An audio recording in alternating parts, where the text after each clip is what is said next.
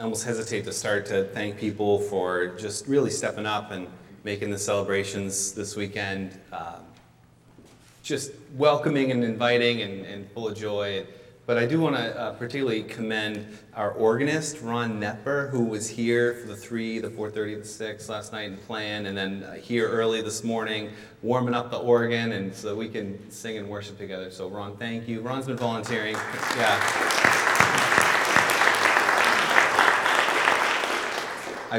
Ron's been volunteering to play the organ for a long time now, and I just really appreciate you helping us keep that going, and it's just great to worship together. And Ken, who read our scripture today, is wearing a Magi tie that matched the scripture.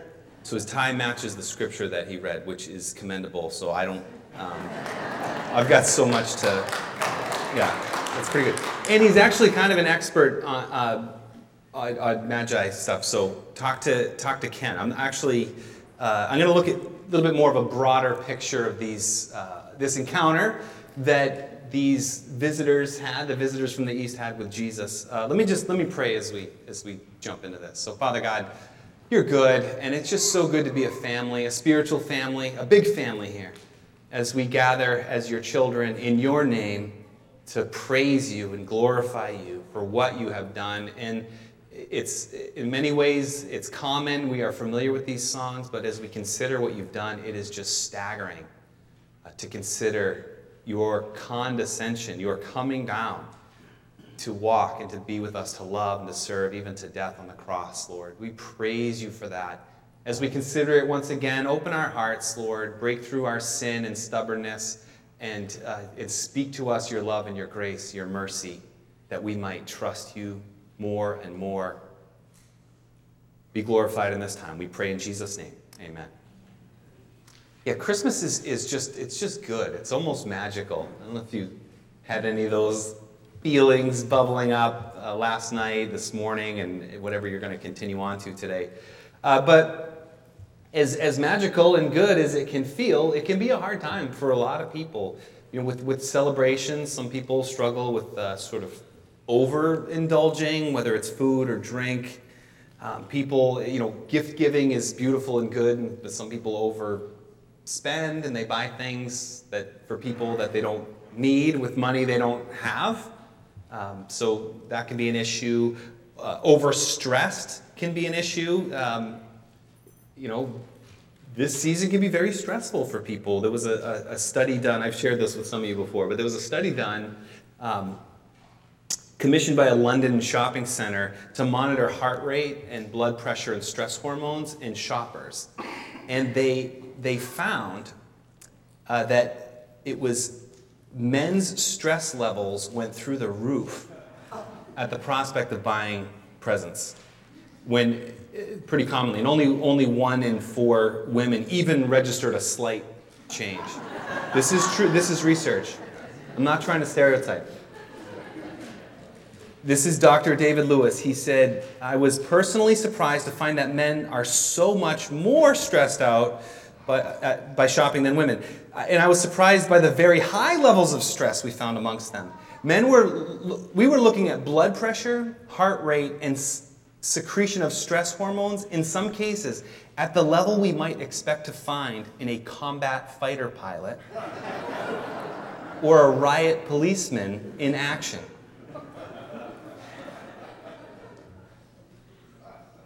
Overstressed. It can be a season that's over-demanding. There was a dad who once went to his daughter long before Christmas and said, what do you want for Christmas this year? Daughter said, kind of shy. She said, well, I want a little brother. And Dad kind of chuckled. But sure enough, on Christmas Eve, Mom came home with a baby brother. And that happened. So the next year, the dad went to the same girl and he said, what do you want for Christmas this year? And she was a little bit less shy, and she said, well, if it wouldn't be too uncomfortable for Mommy, I'd love a pony.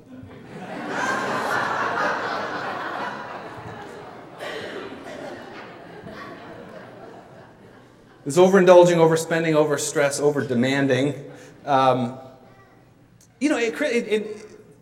research shows that this is a time of year where people really struggle personally. Stress on marriages, incidences of relapse, even sickness right around this season increases. So what's going on? What is this all about? Because when we think about Jesus, and we think about the Gospel of John where he says, the true light that gives light to every person is coming into the world. This beautiful light is coming into the world. Christmas is all about Jesus. But it's almost like Jesus can get obscured by Christmas. Jesus can become obscured by Christmas. There was a story of a man who went to a bookstore and he was having trouble finding the religious books. And one of the clerks in the store goes to show him that on the bottom shelf there was a handful of Bibles and some devotional books. He said, oh, they're down here, bottom shelf. We had to move them to make space for all the Christmas stuff. This year I was asked repeatedly, are you going to cancel church because of Christmas? So, am I going to cancel church? This is my colleagues. This isn't, someone on the street. Am I going to cancel church because of Christmas? And I said, okay, we have a weekly gathering and we celebrate Jesus. So you're asking me if I would cancel the weekly gathering to celebrate Jesus because of Jesus. And one of my colleagues, he said, oh yeah, we're going to cancel.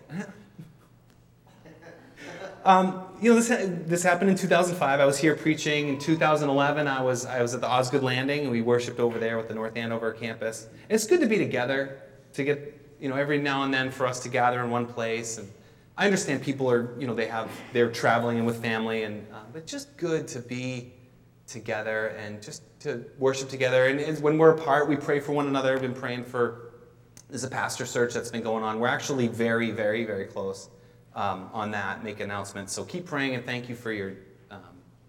Anyway, so there's good stuff to come on that. But yeah, no, this is a celebration of Jesus on Christmas Day. Oh my goodness. And people just miss it. People today will miss Jesus. But it's been that way. This is not new. It's been that way right from the beginning. There's people who will celebrate and gather. We'll come here in this place, and there's people who will just miss it. If you remember a few weeks ago, we talked about Simeon. He said this child's going to cause rising and falling. People are either going to accept and embrace, or they'll just either ignore or even condemn.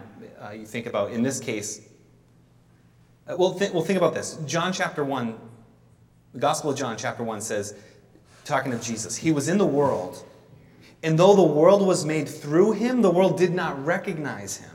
He came to that which was his own, but his own didn't receive him. And that's exactly what we see in this account, the scripture that was read for us. We have these searchers, these wise men, philosophers. We don't know a lot about them, but they come searching for a king that's been born. And then we have another king who is threatened by this and wants to stamp it out. You either embrace it or accept it, or you just miss it all. Embrace it and accept it, or reject it, or you just miss it altogether. But I want to take a look at these guys. And again, the scripture doesn't focus on exact location where they're from, doesn't focus on their names, doesn't focus a lot about them. We don't really know a ton. But it does very specifically name the gifts that they brought Jesus. And they knew, they were searching for him, they knew who he was. And we know from their gifts what they believed about him and what we can learn about him. And the same way as we look at the candy cane and we just think of what that shows us about Jesus. We look at these gifts and we see, what does this show us about Jesus? So let's look at this first one. They brought him a gift of gold. They brought him the gift of gold. So these are all accounted in verse 11 here. The gift of gold shows us why we should care about Jesus. Jesus is a king. It gives us a precious gift. This is a gift for royalty, that Jesus is a king. Jesus is the King of kings. Jesus was God in the flesh. Again, I'm reflecting a little bit on the Gospel of John as well, but the Word of God becomes flesh, makes his dwelling among us. This is God himself. It is true God. Jesus is God. And, so did the wise men get it right? And we talked about this last night for those of you who are here. is Jesus really God? This is the question to answer. And again, so last night we thought a little bit about, well, what do we do with Jesus? What did he say? What did he do? Were these the things that you would want or think God would say and do if he were to come to earth? Or was this some kind of a lunatic or a liar or some kind of evil person? And or is this God himself? Either he was or he wasn't. And it doesn't... You can debate all kinds of things about the Christian faith, about a Christian life, and Christian ethics, and you could debate these things, but at the end of the day, the debate really is, who was Jesus? Is he who he says he was or not? And that's going to change how you look at all the rest of it stuff. But clearly, the wise men acknowledge him, if not fully as God of the universe, certainly as king, certainly as royal. And so, but they were looking for him. So my question for you is, what this Christmas today, what are you looking for? What are you searching for? Again, it's a season of searching. People search for the best gift, or search for the best bargain, or you search for just a parking spot, or you're searching for the right decoration, searching for recipe. What recipe? Just there's all kinds of searching. But Jesus told us that we'll find. You know what you're going to find when you're searching? You're going to find what you're searching for. Jesus said, "Seek and you will find." And when we think about, so if you're looking for God, you will find. And when I talk about searching for God or searching for Jesus, I'm not talking about searching for something with a blank slate. There's this blank slate. Okay, what do I think God is like? And I'm going to search and kind of look at the world and philosophies and try to figure out this God thing. It's not starting from nothing. God has revealed himself. You're searching for something that is certain. What God has already made plain through his world, through his word, the Bible, through his action, his coming in Jesus Christ. You find something that's already been revealed. The shepherds didn't just go searching on some wild search. They were told this thing has happened, and they went to go see it. The wise men, they see the star. They said, we've come to see this thing that's already been revealed. So what are you looking for? He's come. If you seek him, you will find him. Jesus said, "Ask and it will be given to you. Seek and you will find. Knock and the door will be open to you." And I was looking at this passage of scripture with my friend Dan a week ago, and he said he was really struck by the fact that this is so certain, because Jesus then goes on to say, "For everyone who asks receives, he who seeks finds, and to him who knocks the door will be opened." It's just emphatic. Seek and you will find, for if you seek you will find. He doesn't have to repeat himself there. But just as we incline our hearts to him, he's there and responds, and it's really us responding to him, is my point there. But anyway, the gift of gold shows us that this is God who has come and knowable and known and can be embraced and can be experienced. So that's the gift of gold. The second gift is the gift of frankincense, the gift of incense or frankincense. This really does teach us how we relate to God. Incense in Scripture, kind of thematically looking at the whole Bible, it's really a symbol of prayer. That incense was used in worship, and the smoke would go up as symbolic of prayers being gone up and sort of reaching towards heaven. And it points to a relationship with God. It points to the fact that we have the ability, as mere humans, to communicate with the God of the universe. Can we just stop for a minute and be blown away by that again? The Bible says, "To all who received him, to those who believed in his name, he gave the right to become children of God." We use this language about God being our Father and about having a relationship with God. We use it so much because it's so precious to us and so good.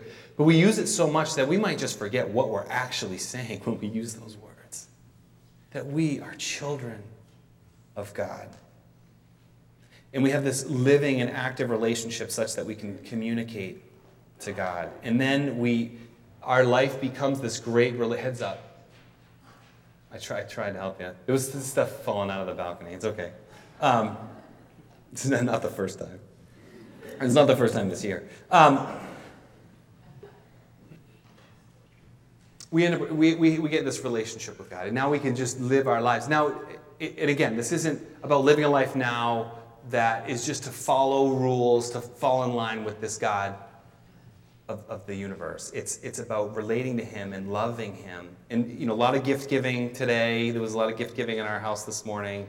It's great. Pastor John Piper, he just gives a great illustration of this about gift giving. So kids, you're still out there. If you get a gift for your parents, you can, and they open it and they say, oh, this. So you get your mom a piece of jewelry, and she opens it up. Oh, this is so great. Thank you. And you say, well, I don't want you to get mad at me, so I got you a nice present this year. That's an okay reason to give a present, right? It's not a great reason. I don't want you to get mad at me, so I gave you a nice present. So maybe your mom opens it, looks at the present, and she says, oh, thank you so much for getting me this present. You say, well, I'm your child, and I'm obligated as your child to buy you a present. You bought me a present, I'm your child, this is kind of how this works. This is my duty, my obligation. You could say that. I don't know if that's really a great reason to give presents. No. All right, your mom opens the present. She loves it. She said, oh, this is so sweet. You say, yeah, I did that because I'm hoping to get some presents too. I got you something really nice.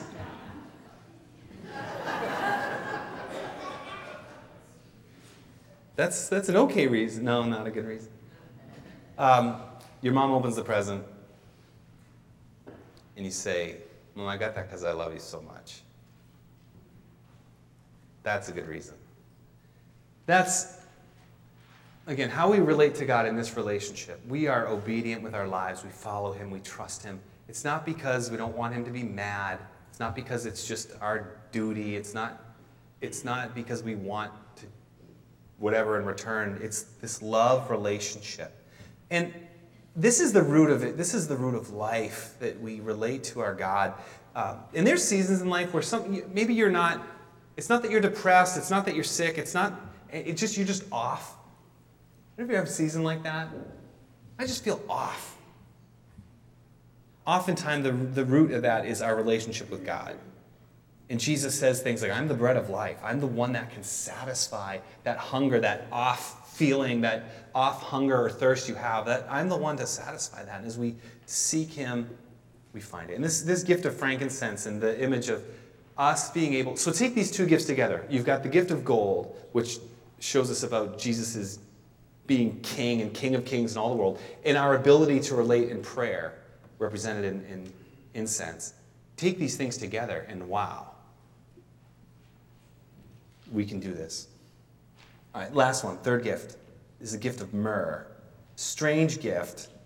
And myrrh had a lot of uses, and still today has some varied uses, but myrrh was very commonly used to embalm the dead. And when Jesus died, they took a huge amount of myrrh and aloes, and they wrapped His body. The gift of myrrh reminds us of Jesus' mission. He came to die. Now think about this. Jesus is the only person ever to choose to be born. He chose to be born.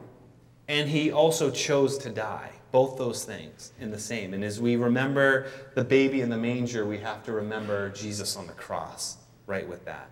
Because He came to do that. He said, I came to seek and to save and to give His life as a ransom. And that's how He did it, on the cross, on the tree. And that's, kids who are still in here, that is why we give gifts on Christmas. We do not give gifts on Christmas because the wise men gave gifts to Jesus. And that sort of started this gift-giving thing. The gift was Jesus Himself. The gift was that He came willingly. He lived perfectly, and He died willingly and rose again in power. That Jesus did that for us. The gift was His very life. And because He's given that gift for us, we can exchange gifts with one another. That's what this is about.